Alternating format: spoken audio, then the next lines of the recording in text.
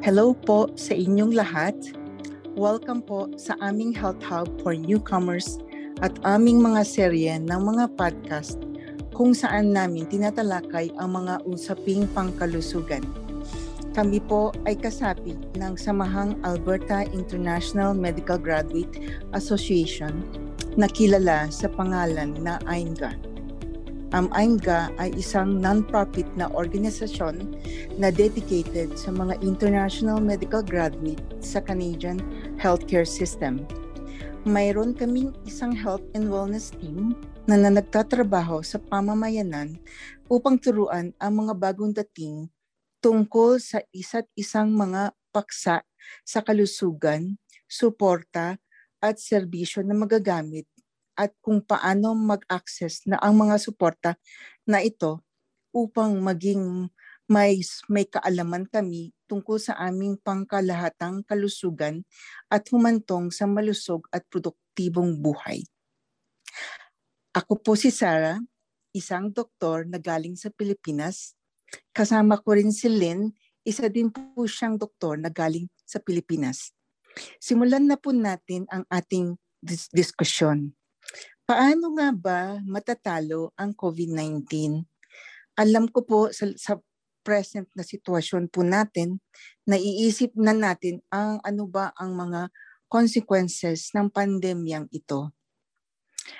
Noong Hunyo 1, dito sa Alberta, ay nagkaroon na ng paglilift ng mga restrictions maliban lang ang isolation or quarantine na requirements at ang masking sa healthcare settings at pampublikong sasakyan.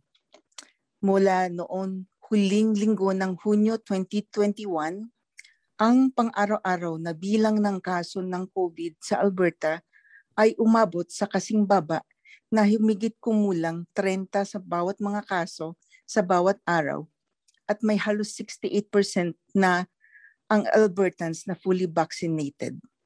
So lumilitaw na ang buhay ay malapit nang bumalik sa normal.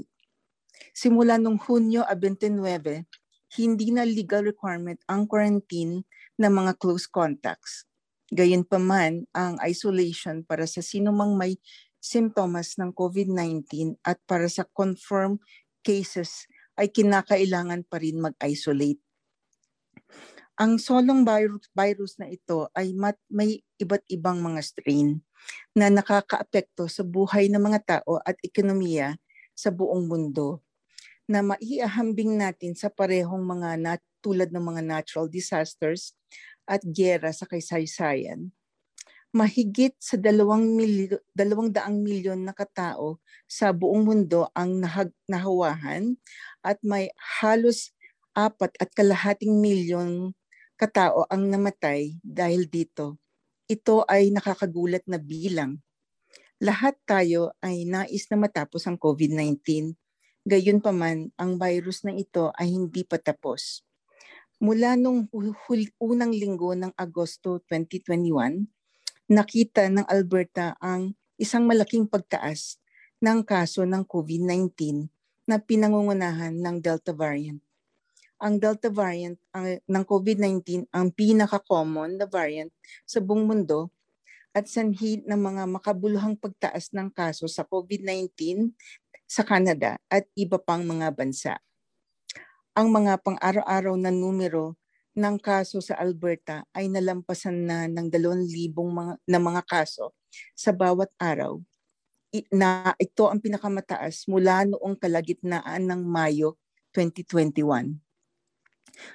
Sa ngayon, hindi pa alam kung natalo na natin ang COVID-19. Tingnan natin ang rate ng pagbabakuna sa COVID-19 sa Alberta. Sa ngayon, may mahigit na 70% lamang na Albertans na fully vaccinated na may edad mula 12 pataas. Maganda ang itsura ng mga numero. Ngunit paano yung natitirang 30% na eligible na Albertans na hindi pa nababakunahan?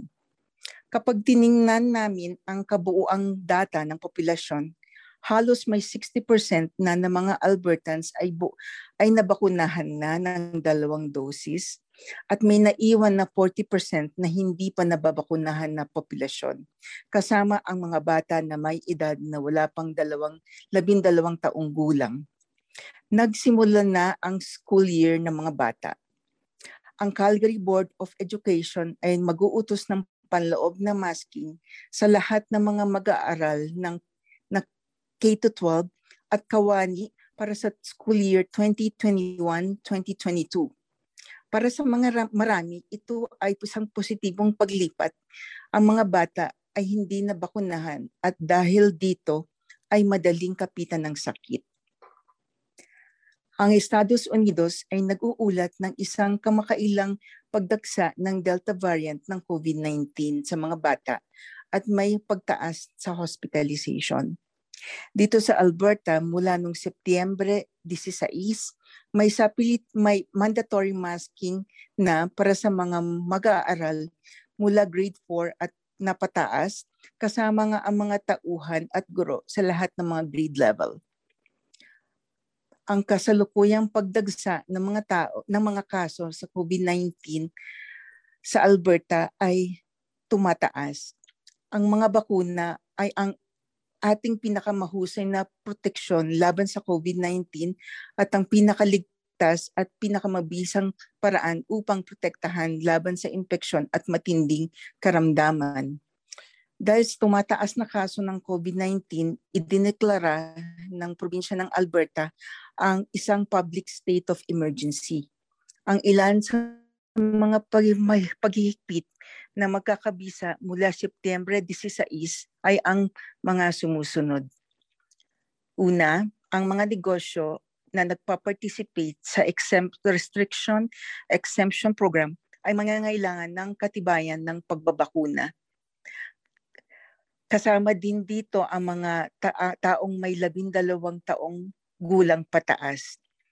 Pangalawa, ang loob ng pagtitipong panlipunan ay dapat na limitihan sa 10 katao na vaccine eligible at mga nabakunahan na ng mga individual. Ang mga indoor social settings ay hindi pinapahintulutan sa mga taong walang bakuna.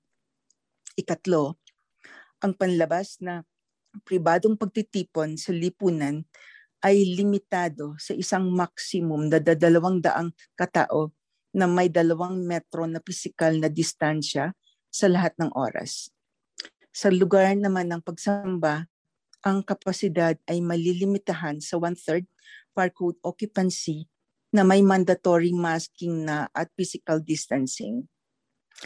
Ang mga seremonya sa kasal at libing ay hihigpitan sa 55 individual o 50% ng pag-ukupan ng fire code para sa panloob na kaganapan nang walang pahintulot na ayusin ang panloob ng pagtanggap. Pinapayagan ang mga panlabas na seremonya, serbisyo at pagtanggap ay hanggang 200 katao lamang. At ang masking at physical distancing ay dapat sundin sa panloob ng mga publikong lugar at lugar ng trabaho. Ang mga empleyado ay dapat na magsuot ng mask sa lahat ng mga setting na panloob na trabaho maliban habang nag-iisa sa istasyon ng workplace ninyo.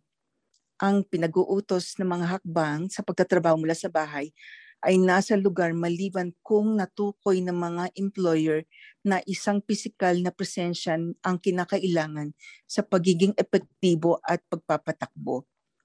Legal na kinakailangan pa rin ang isolation para sa mga may taong may sintomas ng COVID-19 o positibo na kaso. Ang quarantine ay hindi na kinakailangan na legal para sa mga malalapit na contact ng positibong kaso maliban kung idinirekta ito ng mga lokal na opisyal ng kalusugan sa pampubliko. Narito po si Dr. Lynn para i-discuss po sa atin ang mga bakuna sa Canada. Salamat, Dr. Sara. So sa ngayon, inaprubahan ng Health Canada ang bakunang Moderna na ibigay sa mga bata na may edad 12 taon pataas noong pang August 27 sa taon na ito. Dahil ang Pfizer at Moderna ay parehong aprobado para sa mga bata na 12 taon gulang pataas, ito ay nangangahulugan maraming maaaring pagpilian na bakunang mRNA at pati na dose. Dahil nagsimula ng pasukan sa paaralan noong September 1, lahat ay interesado din kung kailan ang mga bata na 11 pababa ay maaaring mabakunahan sa COVID-19.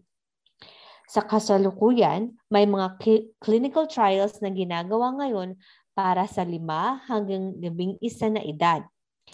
Inaasahan na ang pangkat ng mga bata na ito ay magiging kabilang sa maaaring mabakunahan sa COVID-19 sa bandang huli sa pagtaglagas or sa fall o maagang taglamig or early winter sa taon na ito. Ito ay magandang balita sa karamihan sa mga magulang na may anak na pumapasok sa paaralan sa ganun edad. Alam natin ang variant na Delta ng COVID-19 ay nagdudulot ng pag-aalala sa Alberta at pati na rin sa buong mundo dahil sa madaling paghawa ng variant sa napakaraming mga tao. Ayon sa CDC, ang variant ng Delta ng COVID-19 ay higit sa 2 beses na nakakahawa kumpara sa naunang mga variant. Para sa atin na fully vaccinated or may 2 bakuna, ay maaring malaking katanungan.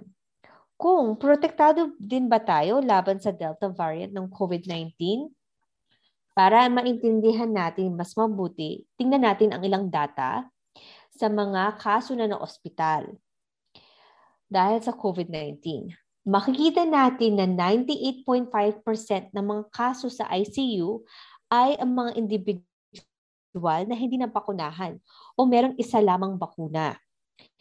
79.1% naman ng mga pasyente na na-ospital pero hindi na nasa ICU ang hindi nabakunahan o isa lamang ang bakuna. Ito ay malaking gasto sa ating healthcare system. At dahil din sa COVID-19, maraming mga procedures kagaya ng surgeries ay na-delay para sa mga Albertans. Nakakalungkot ito dahil meron naman tayong pwedeng gawin para mabawasan ang mga COVID-19 na kaso at maiwasan din ang pagkaka-admit sa ospital at pati na rin ang kamatayan. Ito ay ang magpabakuna. Napakaraming impormasyon tungkol sa COVID-19 ang nasa paligid, kagaya sa news at sa social media. Minsan, maaring mahirap na alamin kung ano ang katotohanan at kung ano ang fake news. Kaya po, ginagawa po namin ang podcast na ito para malaman nyo ang tamang impormasyon. Nagawa namin ang pagsasaliksik at narito kami upang magbigay ng mga katotohanan na impormasyon. Kamakailan lamang na i-publish sa New England Journal of Medicine ang pagiging epektibo ng COVID-19 vaccines laban sa Delta variant. At nakita dito na epektibo ang bakunang mRNA, ito ay yung Pfizer at Moderna, at pati na rin ang bakunang viral vector na AstraZeneca at Johnson & Johnson laban sa Alpha at Delta variants ng COVID-19. Malinaw rin na nakasaad sa data na i-publish ng mga bakuna sa COVID-19 laban sa Delta ay epektibo rin na may 67 to 88%. Makikita din na ang pagkakaiba na nagpabakuna ng 1 dose o laban sa 2 dose. At nakita mas epektibo ang meron 2 dose. Kaya napaka-importante ikumpletuhin ang bakuna laban sa COVID-19. Karamihan sa mga fully vaccinated na Albertans ay nakatanggap ng 2 dose ng bakunang mRNA o 1 dose ng AstraZeneca, kasunod ang 1 bakunang mRNA. Kahit na pag-alaman na natin na epektibo ang bakuna laban sa COVID-19, maaaring meron tayong mga kakilala na hindi pa nagpapabakuna. Ano kaya ang mga kadahilanan? Una, maaari ito ang pagtitiwala. or ang pag-aalala ng mga tao tungkol sa mga pangmatagalan epektibo nito. Sa ating mga tagapakinig, lahat po ng bakuna na nakatanggap ng Emergency Use Authorization or ang EUA mula sa Food Drug Administration o naaprubahan ng Health Canada ay sumailalim sa mahigpit na mga clinical trials. Ang mga side effects ay mild lamang, kabilang ang sakit sa lugar ng pag-injeksyon, sakit ng ulo, pagkapagod, pagduwal, at ang mga side effects na ito ay mawawala sa loob ng ilang araw. Humigit kulang sa 2 bilyon individual ang nabakunahan sa buong mundo. Kasama na dito ang halos 175 milyon na mga Amerikano at 25 milyon na Canadian. At ayon sa CDC, ang mga pangmatagalan epekto ay extremely unlikely. So ibig sabihin nito, hindi po common ang pagkakaroon ng malubhang side effect. Ang isang kamakailang pag-aaral ng Journal of the American Medical Association ay nagpakita din na sa bawat 1 milyon na Amerikano na nagpabakuna laban sa COVID-19, 6 na katao lamang ang nagkaroon ng problema sa puso at ang komplikasyon na ito ay pananandalian lamang. Maaari din iniisip ng iba ang breakthrough COVID-19.